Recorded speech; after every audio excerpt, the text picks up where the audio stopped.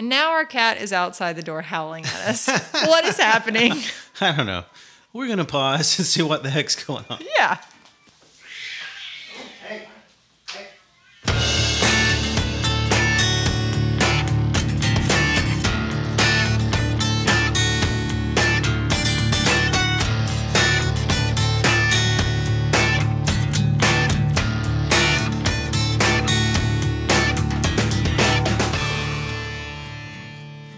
This is Attack of the 20th Century. Thank you for joining us as we explore science fiction, fantasy, and horror films of the 20th century. I'm your host, Jeff. And I am your other host, Kim. Welcome to episode 6, where we review the Hitchcock classic, Vertigo. Make sure you look for us on Instagram and Facebook at Attack of the 20th Century. That's 20th. We post our next movie selections there. You can comment, give your thoughts, and they just might make it on the air. So this is the part of the podcast where we talk about what we've done this week, right? That's right. It is the end of the first official week of February 2021. Woohoo. Somebody just had a birthday this past week. I did celebrate a birthday this week. Yeah, yes. Happy 20th to Kim. Right. Yes, thank you. I'll take that. That would be weird, though. We've been married, what? Almost 20 years. Almost 20 years. Well, we're approaching 19, so yeah, close to 20 years. But happy birthday on the air. Thank you. Thank you. We also have been busy this week working on a brand new chicken coop. Yes, such is our life. We built one 3 or 4 years ago, and what we did there is we took an old swing set, outdoor wood A-frame swing set, and converted it into a chicken coop. And it looked really nifty, and it was really cool. Yeah, it had a kind of a junky chic look to it. Yeah. We did pallet board exterior, so it definitely looked cool. It was Pinterest worthy, I thought. Yeah, sure. But, you know, if you have a pyramid out in your yard, the coverage isn't so great. The rain was the pretty roof much, coverage, right, yeah. right. The Florida sun and rain is not nice to wood. No. So we're doing a new one this time. It's going to be a rectangle. With a real roof. Real roof, well covered. Should last a lot longer. Yeah, hopefully. But yeah, it's hard to squeeze in time during the week with a day job and a podcast and just all the other duties that we have as a couple with 3 kids. Yes. So we've been using up our Saturdays doing a construction project. And for the most part, our oldest, I've let him take lead on the construction. He's 15 now. So this has been a good father-son activity. Awesome. And of course, our daughter's been helping too. So it's just been good times. And we also started watching something new this week that I think most of you probably are ahead of us on. And, probably, yeah.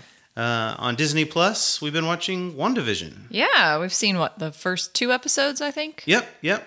We won't give any spoilers, but so far so good, right? Yeah, I'm intrigued. I'm excited to watch more of them. Yeah.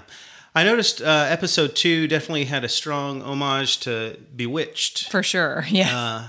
And it's just funny because we just recently watched the first Bewitched like 2 weeks ago. Yeah, coincidentally. And there are scenes that mirror that first episode almost exactly. Yeah, for sure. Yeah, I like it, but I'm very suspicious. My dukes are up. I know there's something dark and sinister happening behind the scenes. Yeah, there's definitely something weird going on, right? Yeah. A beekeeper came out of the nowhere. Sewer or something. Yeah. A manhole in the street.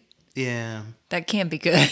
That guy's boss, Vision's boss, basically was choking to death. Oh, yeah. There's scene, a really awkward like, pause there. Yeah, the wife was like chastising him. Get up, get up. Yeah, I think she kept saying, stop it, didn't she? Stop it. That's what it was. Stop it. Yeah. Oh, I can't get that out of my head. Yeah. So there's definitely something evil going on with this facade of something that's good and innocent. I'm doing that in air quotes, but... Right. You know. But yeah, I'm intrigued. I can't wait to watch the next 2 or 3 episodes. How many episodes are there? I don't know how many they're going to have. I think they're up to 5 now, though. Okay, so they're like still in production or still being released. Yep, okay, yep. I wasn't sure if this was like a Mandalorian situation or if all of them were already out there. Right. Okay, cool. And we did watch our 3rd episode of your show. What's it called? Miss Scarlet, Miss Scarlet and the Duke. I had to think about that for a minute. Yeah. I'm still liking it as just a period piece. I love the Victorian era. I feel like some of the themes are kind of being beaten to death a little bit. Yeah. But, it's well produced. Yeah. The look of it's great. Right. the characters are pretty cool. I like them. I think you're right, though. I mean, I think it's just hard to find clever television writing. Yes. Well, yeah. Especially coming out of 2020 where every little thing is politicized. Yeah. It creeps into all the things. It creeps in, yeah. I mean, sometimes I just want to sit back and just watch some TV. Right. Entertainment for entertainment's sake. Have some entertainment. I'm bombarded by political messages all day. Right. Every day. So, I don't know. Maybe you guys out there feel a little differently. For the Jeffs and the Kims of the world, we kind of like to detach or detox a little bit. Entertainment should be entertainment. Yeah. I like to think, too. Don't get me wrong. Yeah. I like something that's going to make me think and stretch me. But if it's really just like a fun watch, I want it to be a fun watch. Right. Or if you're trying to challenge me with the same things that everybody else is already challenging. Right, exactly. I'm being bludgeoned to death with all the time. With all the messages out there. Enough, I heard it. Okay, yeah. Thank you. Yes, exactly. Yeah, I would be interested to hear if we have any listeners out there that are also PBS fans, or am I the sole, I'm the gatekeeper of people who are married to sci-fi nerds and also watch PBS Masterpiece? Yeah, you might be. I don't know. I don't know if Instagram is any kind of indicator. I think we have a lot of horror fans, a lot of Star Trek fans, a lot of cosplayers and artists and fellow podcasters out there. Awesome. So, I thought it would be fun starting this Friday to do like a feature Friday and do a feature of a different artist or cool. Maybe a musician or Sure. visual artist or podcaster or cosplayer or somebody. Let's do it. And go ahead. You and are the feature master of all things social media, so I'm not very good, but well, of the two of us, you're the best. I'm the only one and doing the only. it. So go forth. All right. So yeah, look for that this Friday. We'll start a new feature Friday. Feature segment. Friday, I like it. Nothing like a little alliteration.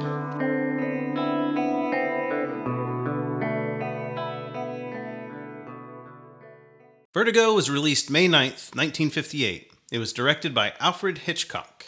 Before we get started, this is your reminder that we do talk about movies, therefore we do talk spoilers. So if you have not seen the movie Vertigo, this might be a great chance for you to hit pause, go find a copy of it, go find it somewhere online, give it a watch, and come back and join us later.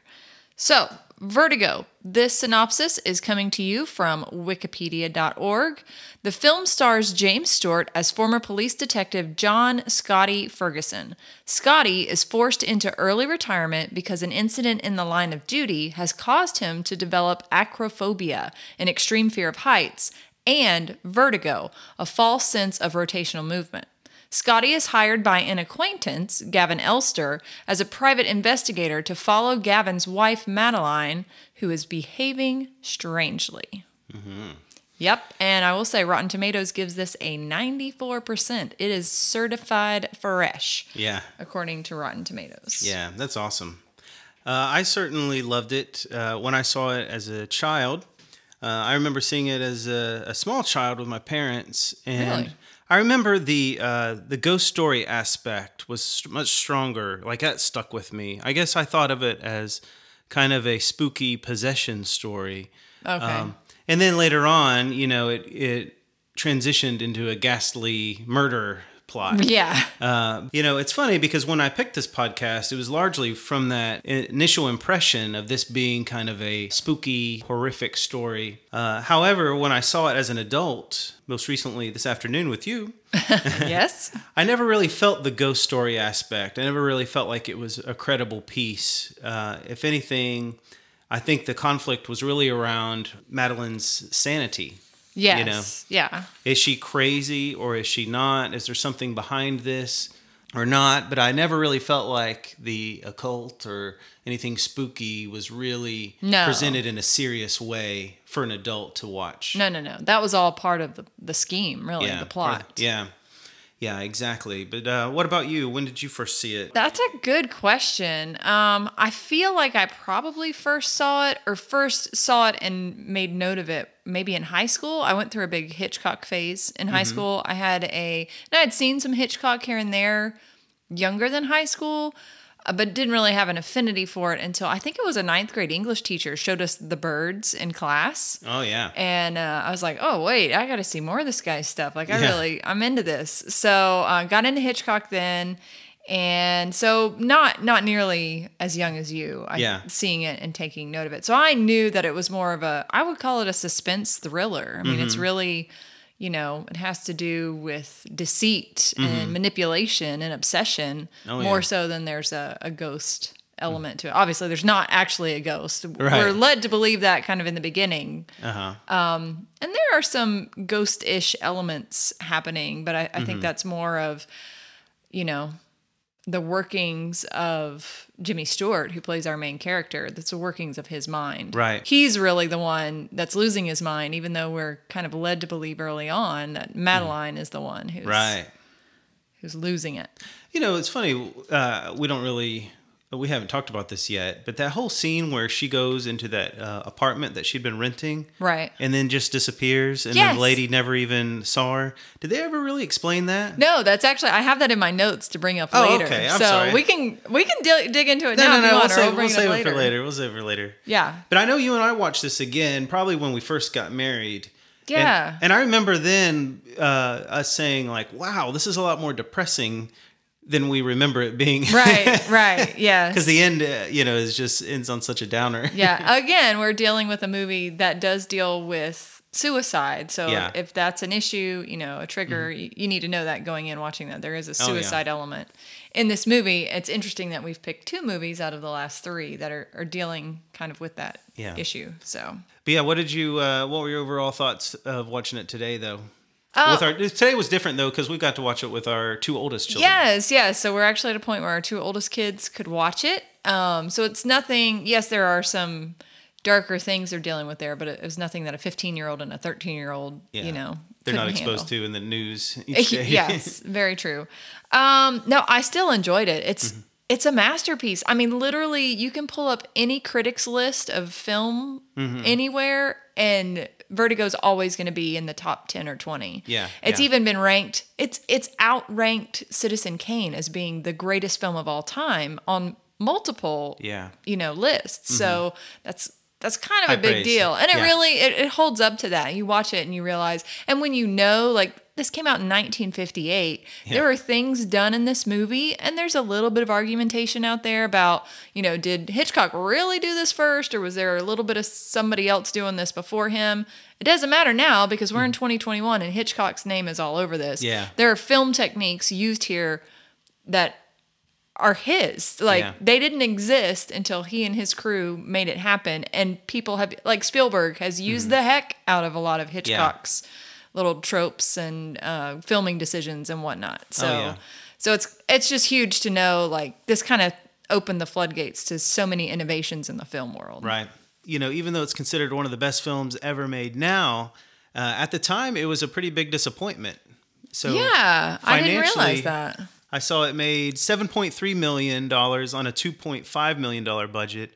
And you have to understand, though, for Alfred Hitchcock, who was a big deal at the time. Right. And Jimmy Stewart obviously was already a legend in Hollywood. Exactly. There were high expectations, and this one underperformed. So I've seen various articles where Hitchcock was trying to explain the demise of the movie, the disappointment that it was. And there were a couple of explanations he gave. One that he felt that Kim Novak was miscast. Oh, sure. And, he didn't want to go with her in the beginning. He had his eye on, what's her name? Vera Miles? Yeah, Vera Miles.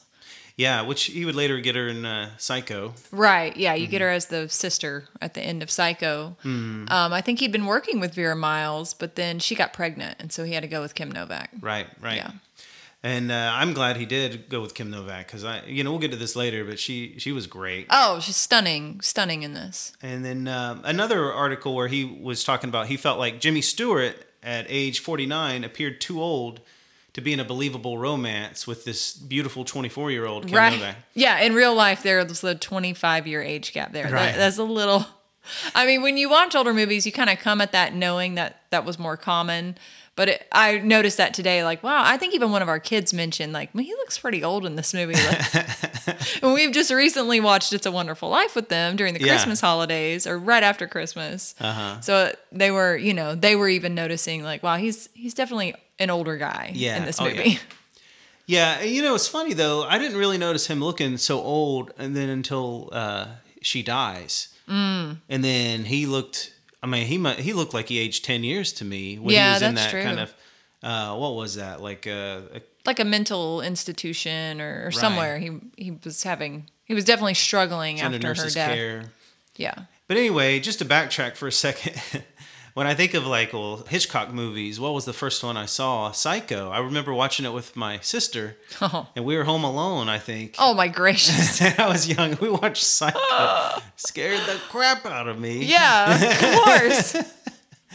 And then, of course, there was this one, The Man Who Knew Too Much. Oh, another Jimmy Stewart Hitchcock. Yeah. And then North by Northwest, which was my favorite for the longest time, just because I loved Cary Grant. Yeah. But of course, Rear Window was another one. Yep, that's Jimmy Stewart. There were so many good Hitchcock movies, and I too kind of went on a roll with watching them. But my introduction was Psycho. Oh man, that's a tough one to start on. And this one I think was probably my second. So really? My impression of Hitchcock as a child was that he's a horror director. Yeah, creepy stuff for sure. Yes. I do remember reading somewhere this is the last movie. He has a long run with Jimmy Stewart, but I think this one, Hitchcock was so bummed about it being kind of a box office flop that this was the last one he did with Jimmy Stewart. Okay. He no longer featured Jimmy Stewart after Vertigo. Yeah. So high fives, I'll get us started there, babe. Okay. I would say the acting of our two leads is my first high five. And for now, I'll just dive into the first. We'll save Kim Novak for later, but I'll say Jimmy Stewart, who, like we've mentioned, he usually plays beloved characters, kind of these heartwarming figures. He's kind of like a Tom Hanks to me, like a previous generation's Tom Hanks, where you kind of feel like you know this guy just from how he acts in his movies. Right, exactly. He kind of acts in a similar type of role. I think I've actually heard that correlation made that Tom Hanks is this generation's Jimmy Stewart. Oh, really? Yeah. In this movie, though, he really stretches himself. I think, like in the beginning, after the accident with the police officer falling to his death, Stewart plays a sick, defeated man. You know? And he really just wants to have some R&R and try to recover. Yeah. And detach. He's going to live the retired life, basically, is what he tells himself. So, I think of him as just sort of defeated and, kind of beaten down a little bit. Then, obviously, he gets this new case. He gets talked into and transitions into sort of a puzzled man role. Yeah. Who's intrigued by this mystery that is his buddy's wife, Madeline. Or is it Madeline? Madeline. I don't know. One of those. Brian Regan. Yeah. Is it Carolyn or Caroline? My name is Brian. My name is very hard to say.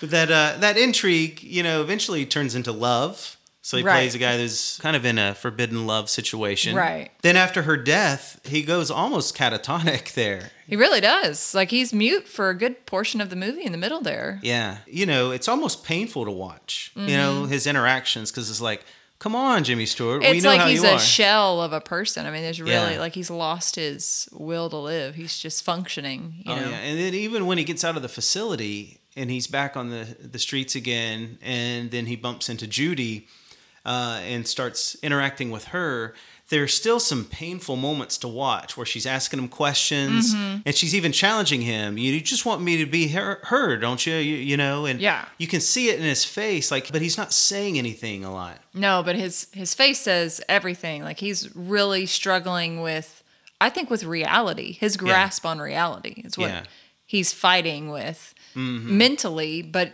it really plays out on his face well, and he does a great job. Oh, yeah. And then, of course, near the end, it devolves into, this obsessed kind of control freak role where he's dominating this poor girl, Judy. We say poor girl, but, I mean, she was a murderer. So. Yeah, she's an accomplice to murder, so. He was definitely showing just some nastiness and, disregarding any of her thoughts and feelings. So, I mean, I did feel... She was a means to an end. Yeah. Not a lot of people, I think, could pull off that start of the story to the finish to the story. Right. He really had to switch gears kind of multiple times there. Yeah. That's tough. Okay, so my first high five, and it's a big one for me, is the storytelling of this movie. I understand from reading that Alfred Hitchcock may not have been the easiest producer to work with, because he is nitpicky, but man, it plays out so well in his movies because the storytelling, like no detail has been neglected at all. So that's what I love. So it's a relatively small cast, first of all. We're seeing the same 4 people in every scene, you know, and most of the scenes are just Jimmy Stewart and Kim Novak. And then occasionally we see, you know, the buddy Gavin, who's actually a wife murderer. And then we see Jimmy Stewart's good friend from college, Midge. But mostly it's just those 2 actors, and they don't have a ton of dialogue. And this is something, you know, I probably come back to in a lot of movies. I love it when a movie has limited dialogue and the story is still so nicely fleshed out. I mean, that just speaks to really the quality of actors and then just the build out of the whole scene and the plots and the filming. Everything is there. Nothing was missed. To the whole point about there being limited dialogue, Kim Novak's character, either one of her characters, do you realize she doesn't even have a spoken line until 1/3 of the movie in? Yeah. Like, there's no words from her. And yet we know exactly what's going on. We're still understanding that, you know, as every minute passes, Jimmy Stewart's character is more and more taken with her, and she's becoming this like big mysterious enigma in his mind. Right. And she doesn't say a word for 1/3 of the movie. It's just brilliant. If this movie were done today, right, what actress could pull something like that off? Because you know, I just feel like today we go for somebody who's hot. You know, we go... Sure. And Kim Novak obviously was an attractive woman. Beautiful. I don't know. There's just such a sophisticated allure to her that I don't think a lot of people could pull off. So yeah, that's a tough... And maybe we're shortchanging somebody. If you can think of somebody, let us know. Yeah, let us know. Write us. Let us know. Who are we missing out on in 2021 that could pull this role off? Yeah. The other part of the storytelling, you're never lost. Like, I think one of my big complaints about the last movie that I reviewed with you was what was the House movie. You really, like, they kind of just throw a bunch of random information at you in that movie, and you have to put together the story yourself. Right. It unfolds so beautifully. Like, you're fed just what you need to know. It's not too much. You're not inundated with information, and it's not kind of like letting the cat out of the bag early or anything.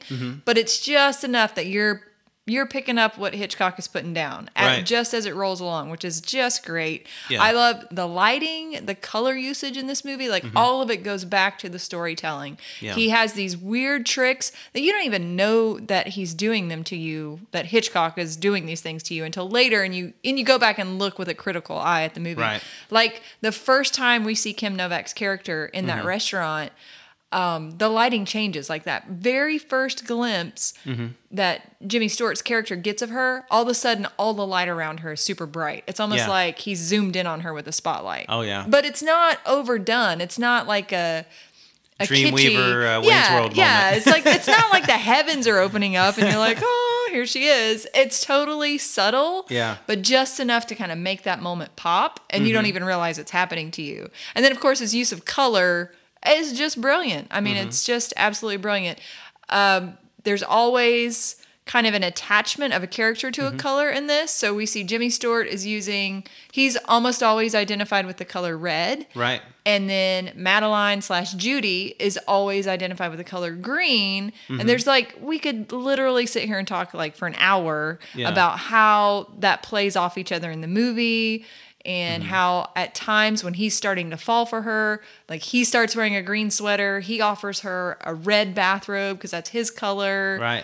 You know, it's just, it's so consistent all the way through the story that it just boggles my mind. He must have been a genius. I mean, because he must have been. I do. I mean, my nerd heart just laps it up when somebody pays attention to every detail like this. Like, I really love that. So huge high five to...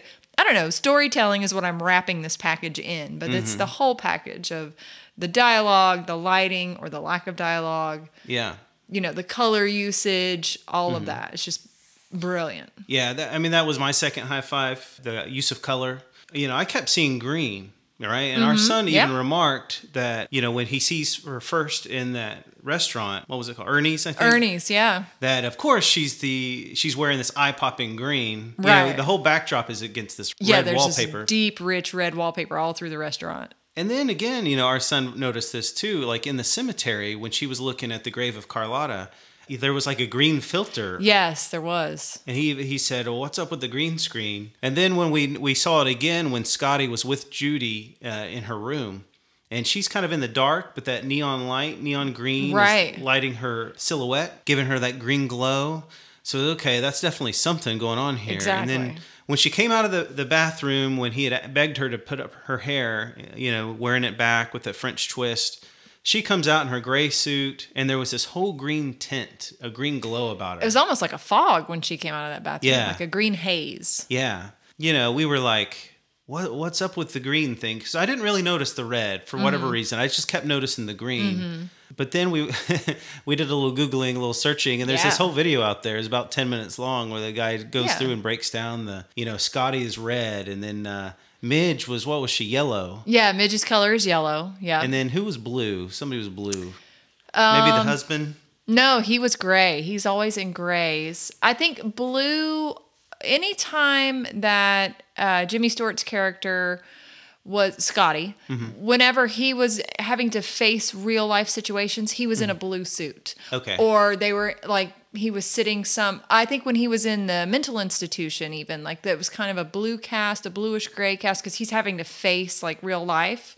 So anytime it was kind of like normal reality type stuff, it was this blues and grays. And then the husband, Madeline's husband, murderous husband, he's gray, a little shady, and he forces Madeline to wear gray. Right. But when she's, choosing her own things, or whenever it's her and Scotty together, then the green, which also comes along with, the whole obsession thing. He becomes obsessed with her, and green is usually tied to, it's kind of like an envious color, Right. No, green that makes envy. sense. And I wondered about that too. Was he an F. Scott Fitzgerald fan? There's this whole red-green thing. Oh. In Not The Great Gatsby. Yeah, that's what I'm thinking Gatsby? of. Yeah, Okay. Great Gatsby. Yeah, There's the lights at the end of the dock, I don't know if that played into that at all. If this is a common color usage and across the board for writers and producers and whatnot. But maybe Hitchcock was an F. Scott Fitzgerald fan. Yeah, I wonder what the origin of that was. Yeah, green could be envy. It could also mean green light, go. Yeah. Like this is good, and then red is bad. True. So if it's told from the perspective of Scotty, red, he doesn't want all that fear and the conflict that he had, and he wants the ideal woman. Right. He wants the ideal life. He wants to hit the gas pedal. Right. Green go. Madeline/Judy, right? So do you have another high point? Oh, I do have another high five.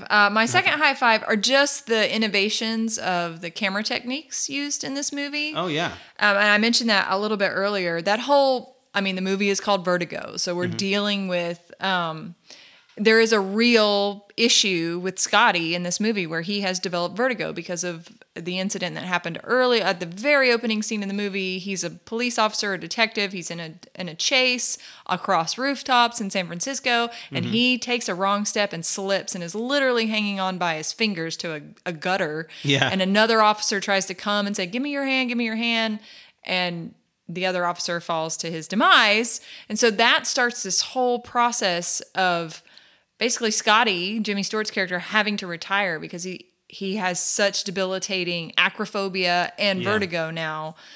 So, of course, Hitchcock has to figure out how are we going to film this. From what I've read, he tried to do this with the movie Rebecca, which is an old favorite of mine.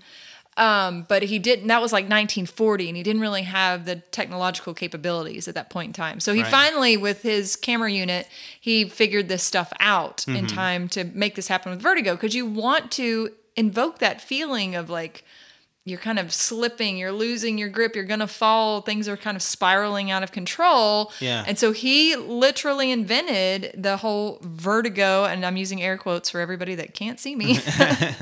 The vertigo camera trick, or what they call the vertigo effect. It's also been called the dolly cam or the dolly zoom, the contra zoom. It has all these, and I'm not a camera nerd. I don't know all these things. So I always thought of it as the Jaws effect. When the chief is on the beach, right? He, his kids are out in the water. Yes. And there's that fear of, oh no, a shark is here now. Like there's been a sighting and my kids are in the water. Right. And so they do that, like back up the camera and zoom in. Right. So the lens is zooming in, but the camera dolly is actually backing up. Or sometimes they do that in reverse too, where the lens is zooming out, but the camera dolly's going forward. Yeah. So that all, Spielberg actually used that in a lot of movies. He used it in Jaws, he used it in E.T.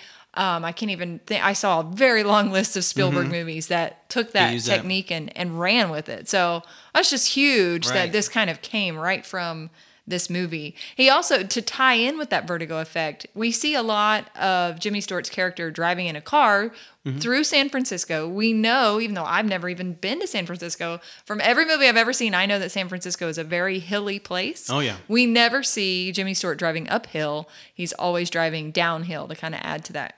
Jimmy Stewart's always feeling like he's falling, maybe out of control, like he's always going downhill, just like Vertigo. It's kind of always making you feel dizzy enough to fall.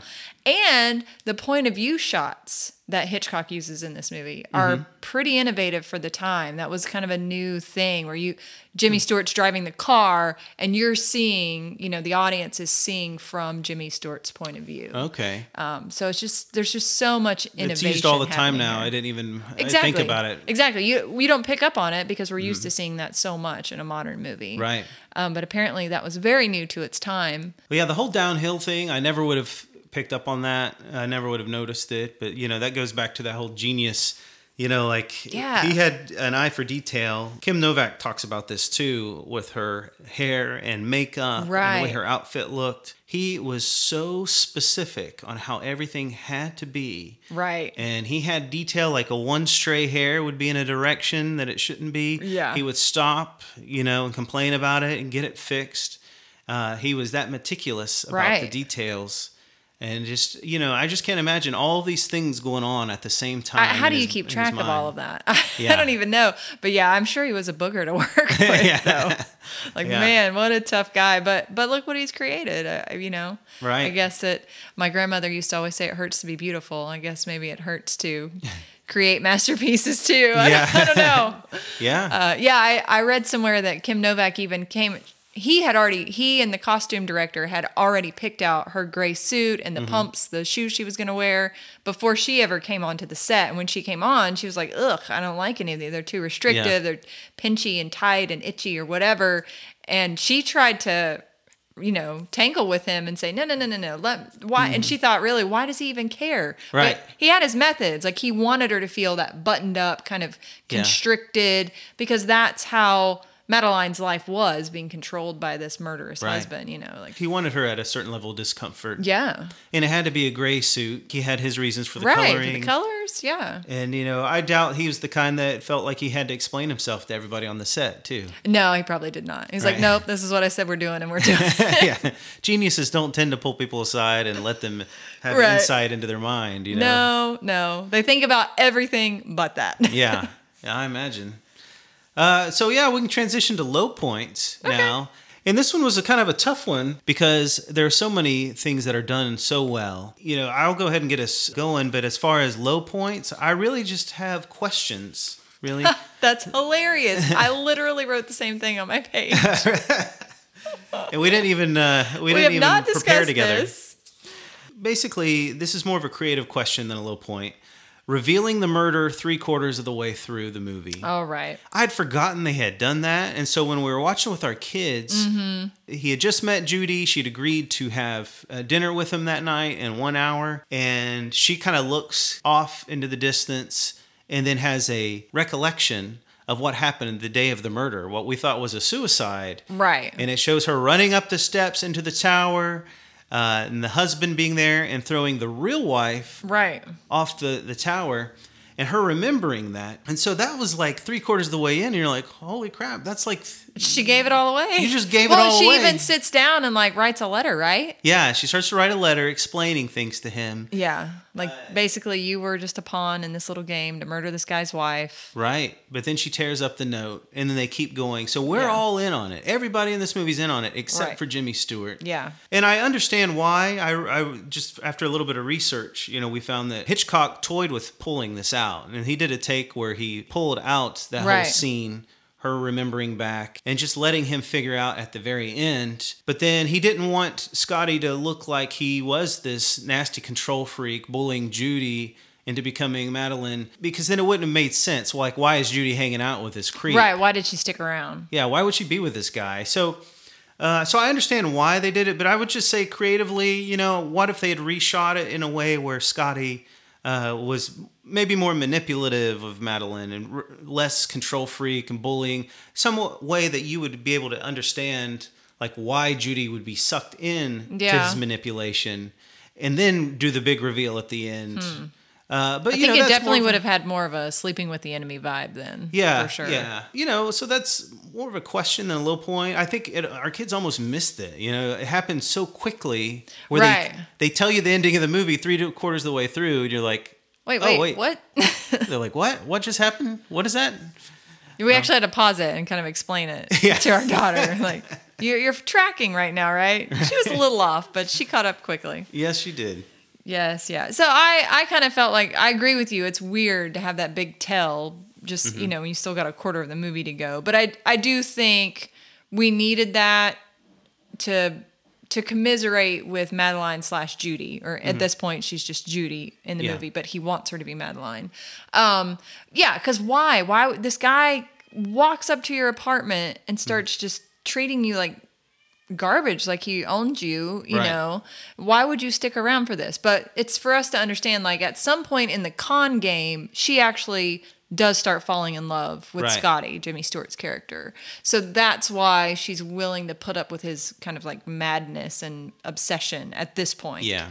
So I think she felt for him. There's probably a different way to do it. Yeah. She definitely felt for him, but also there had to be some guilt. Like she's seen... sure, yeah. Because she never really saw the aftermath. She's complicit in a murder. Yeah.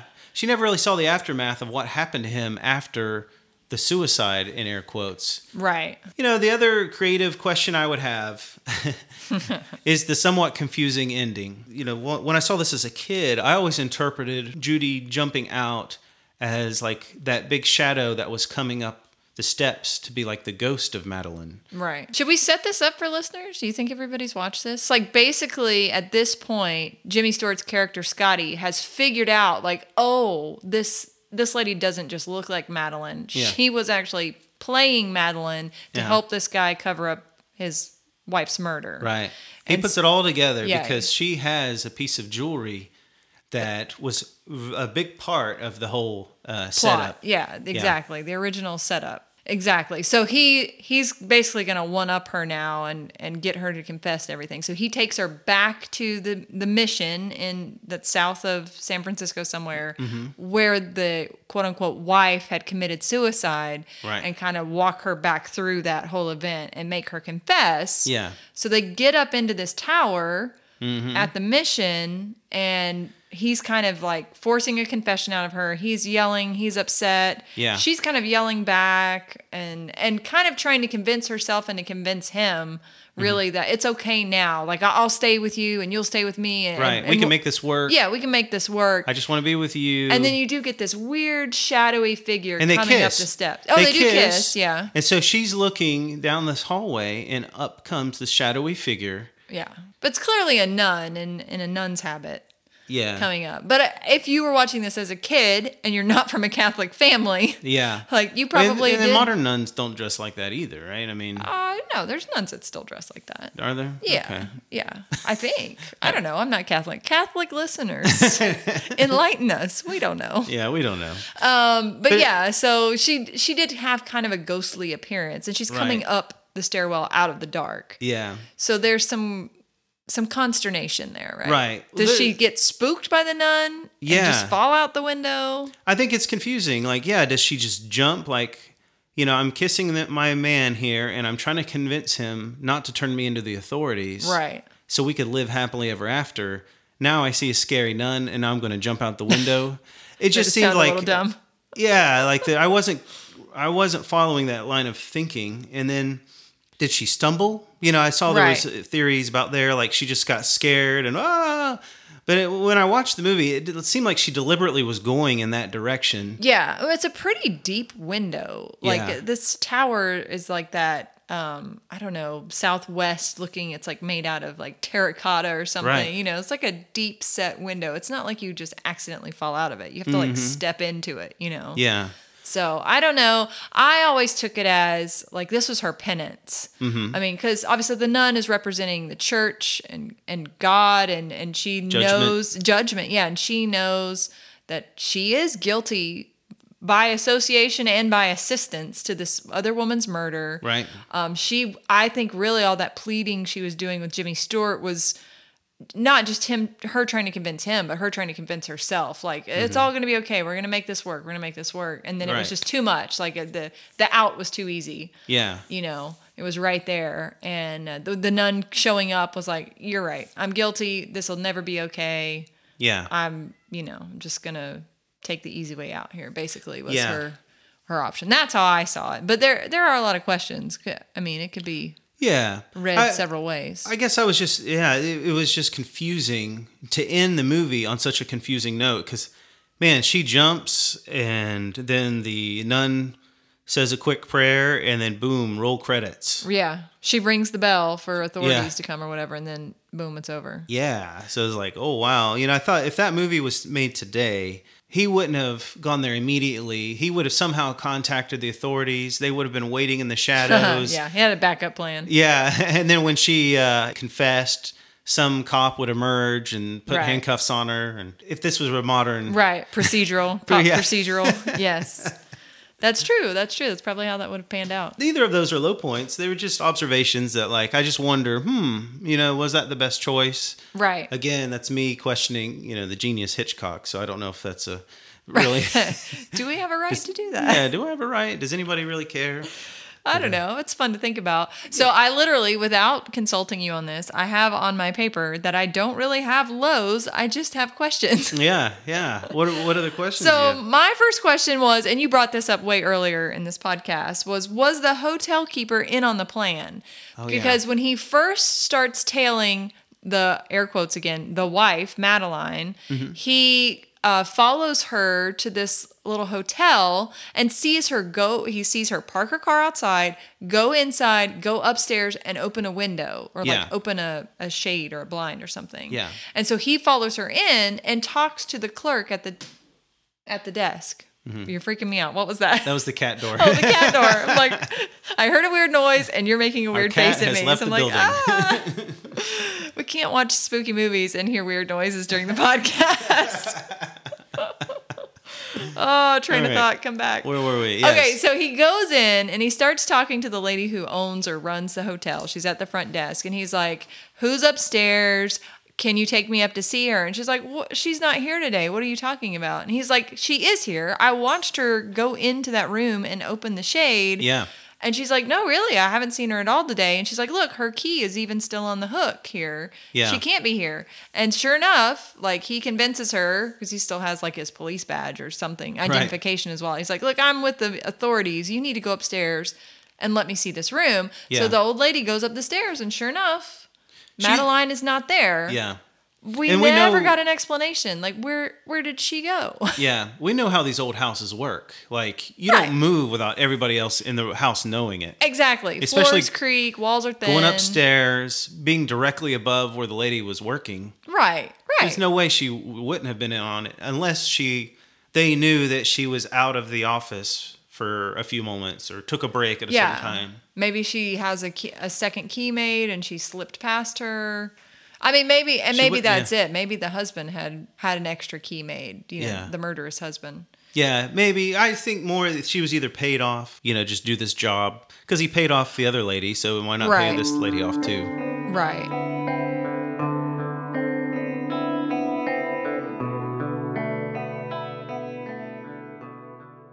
Okay, so I have 2 more questions, basically, as my low points.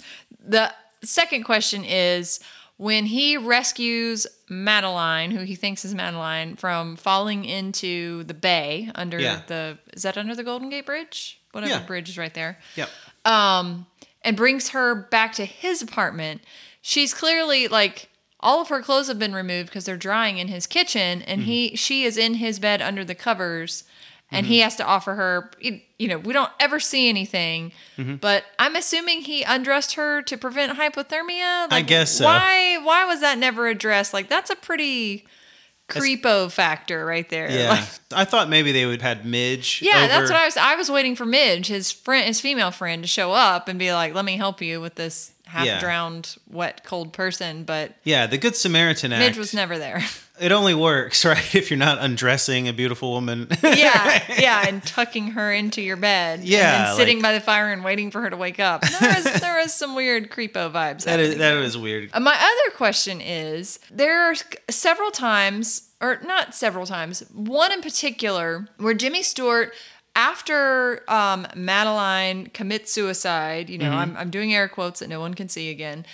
Fake Madeline commits suicide, or so we think she does. And there's like a tribunal or a hearing of some sort to determine who's at fault or if this woman actually took her life. Right. Jimmy Stewart's there and the husband is there. And then this, like, I don't know, jury or something. It looks like they're still at the mission. It's weird. It's not like in a court setting. Yeah, it was weird. I wasn't familiar with that.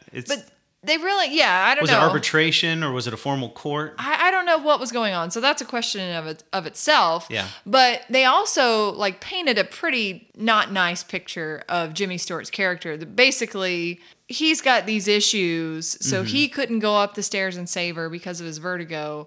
And because his vertigo is so bad, it caused the death of another police officer. That's why he's retired and can't even work anymore. Yeah. And then when you read a lot of the write-ups online that give like a synopsis or a story summary, they always talk about the incident at the beginning as if it were Jimmy Stewart's fault. The wording is always caused the death of a fellow officer. Yeah. And I'm like, that's not fair. He didn't cause it. The other officer came to assist him. He slipped. Yeah.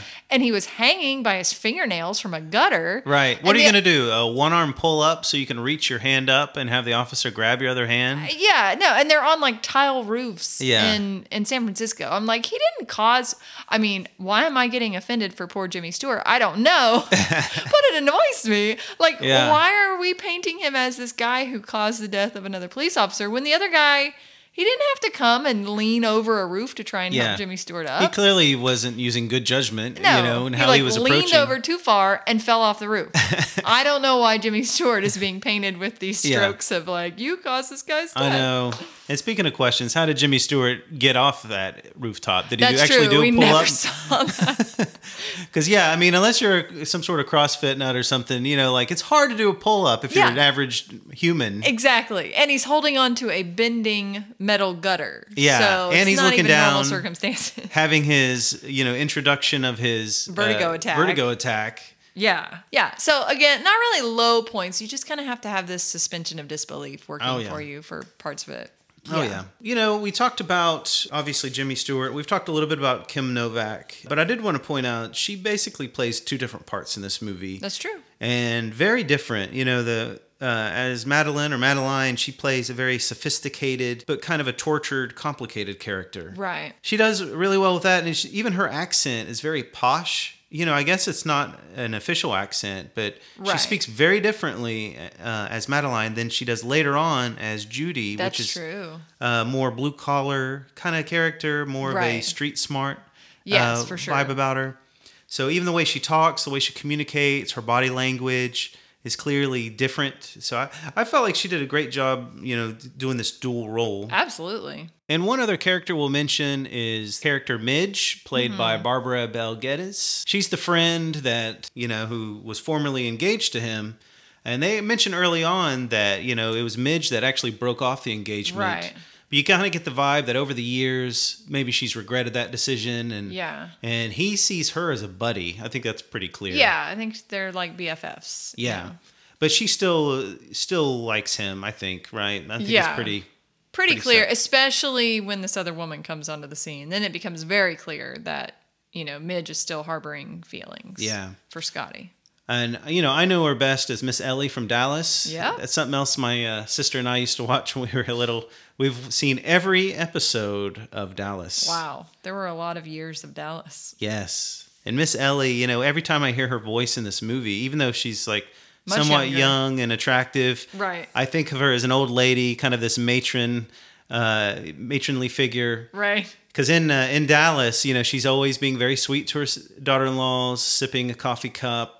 Right. Chastising JR for something wicked he had done to little baby brother Bobby. Of course. But I liked her character. I thought it brought a little bit of balance to Scotty. Right.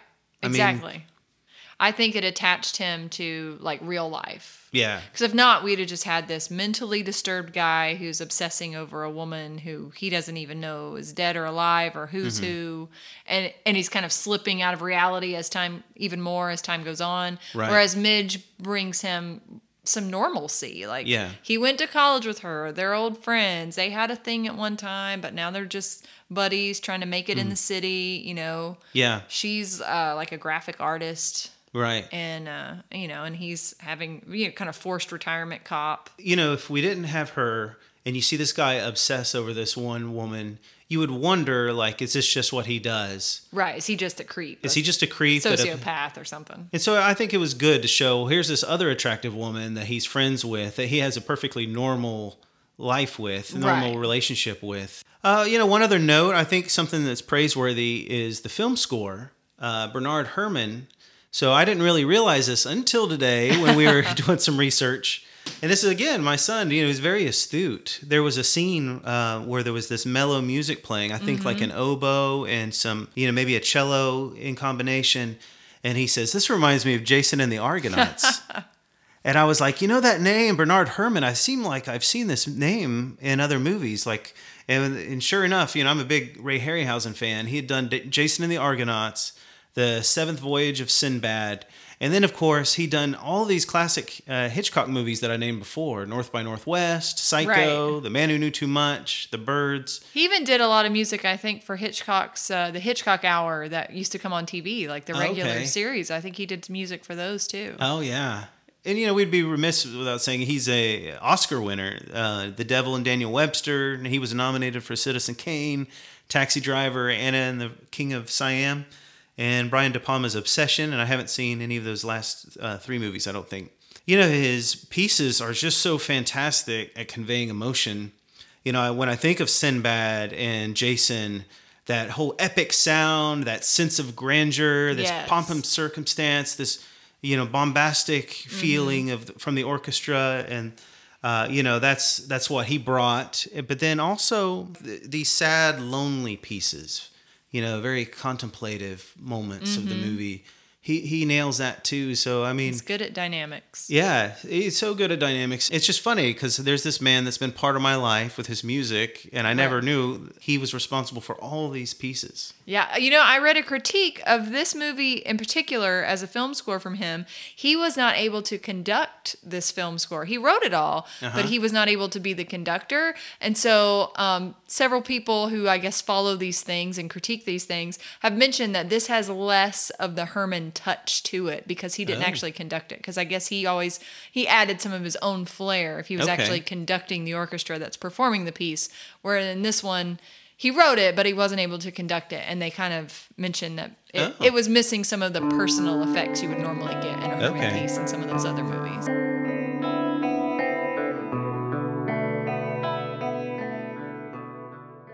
Time for final summations. So what say ye, yay or nay? Well, it's a definite yay for me. There's a reason why this is considered a classic, and by many critics, it's considered one of the greatest films of all time. I even read that in 1989, when the Library of Congress was starting to decide what movies they were going to catalog for preservation, it ranked in those very first 25 movies that the Library of Congress decided to pull from the American canon of movies to start preserving. And so it was right in there. It was one of the first 25 films. So I think that speaks to its longevity and just the classic nature of the film. And I think there's just such an element of truth here. Yes, we're dealing with a conniving, murderous husband and I'd say maybe a young girl who's down on her luck and gets wrapped into this scheme just to make a buck, basically, and then falls for the guy. But there's so much that I think resonates with the average human in this story is what makes it just people attached to it and it lasts for this long. And that's really like what happens to an unanchored man. Yeah. And not just man as in men. I mean, this is true for women too. Right. But he really, like you mentioned this earlier, he's lost his job because of this accident. And now he has this debilitating vertigo and acrophobia. And he's really... he's unraveling as a person because I would imagine his job was kind of his identity. I mean, a lot of us fall into that, right? Yeah. Where everything he was probably wrapped up in being this police detective. Right. That's been stripped away from him. And he makes light of it early in the movie when he's with his buddy Midge and they're chatting and he's like, I'm just gonna, I don't know, I'm gonna do whatever, kind of like live the retired life.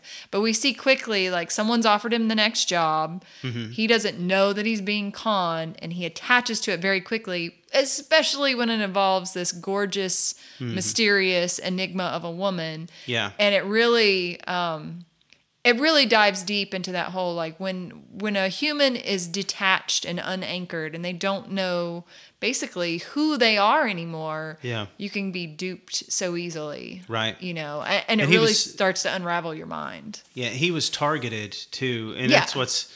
So, I mean, he wasn't just open to it. They were preying off of that. They were preying on him. Absolutely. Like the guy, Gavin, the bad guy, even says, he'd seen in the paper that he had to retire because of the unfortunate incident where you fell and you have this vertigo thing now. Tell me about your vertigo. So he knew, like Gavin, who knows how long Gavin been planning to murder his wife. And we still don't even, there's another question for us. We don't know why he wanted to off his wife. Probably money. That's usually how these things work, right? But they totally, like, he saw an opportunity and went for it big time. And it really unanchored and almost destroyed.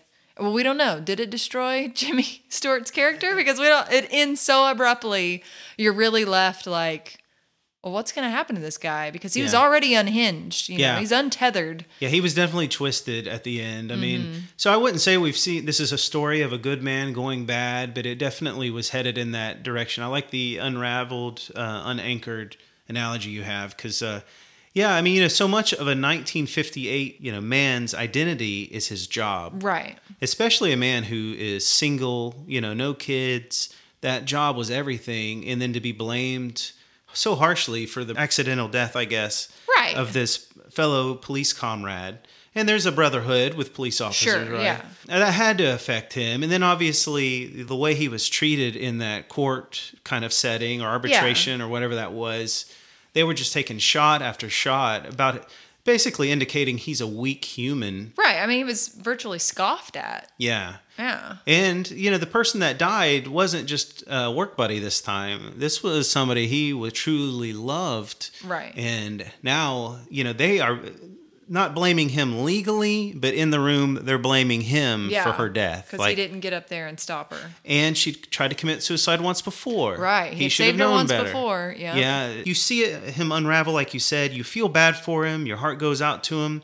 And even near the end, when he is acting like a jerk, kind of a control freak to Judy, pushing her around, and you just think to yourself, like, Judy is gorgeous. Like, she's different, but you could move on, Right. You can have a new life. You can transition, and he can't let it go. He can't, yeah. And there's a sickness there. There's a sickness. Yeah, I agree. Like, this is an important film, so it's a yay for me. It's incredible. Like I said, it's really hard to find a movie that has so few weak spots.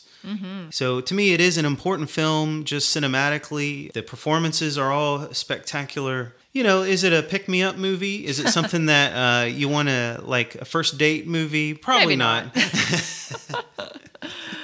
And if I would say, like, if you're struggling, I think with, depression or, your outlook, maybe you're bummed about something. Yeah, maybe you're out of work. Maybe this isn't the movie to watch right now. Like, you may want to be sensitive to the movies you pick, lean Absolutely. on the Ace Ventura type movies and maybe a little less... a little less Hitchcock. I don't think that's the route I would take, but okay. But yeah, I mean, this movie's great. It's definitely a yay for me.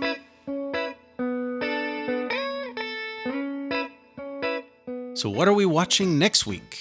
Our next movie is going to be The Omega Man. It's a 1971 Charlton Heston flick. It's a sci-fi horror crossover dealing with a post-apocalyptic Los Angeles. So there's going to be probably somewhat zombie types Yes. in this movie. Some, a little bit of violence. It is rated PG for some mild nudity and a little bit of language, from what I understand. And you can find that on HBO Max currently. And I believe it's rentable for like $1.99 on Amazon Prime. Yeah. I'm excited to see this one. This will be a fun one. I always like to see Chuck. Yeah, good old Chuck Heston. So if you guys get a chance, watch that this week with us. That was in air quotes too. Yes. And go ahead and comment on our social media. Let us know what you thought of it. If you liked it, if you hated it, whatever. Any beefs you have with it. And then join us back here next week and we'll talk about it. Can't wait. Let's do it. All right. All right. Peace out. Peace out, guys.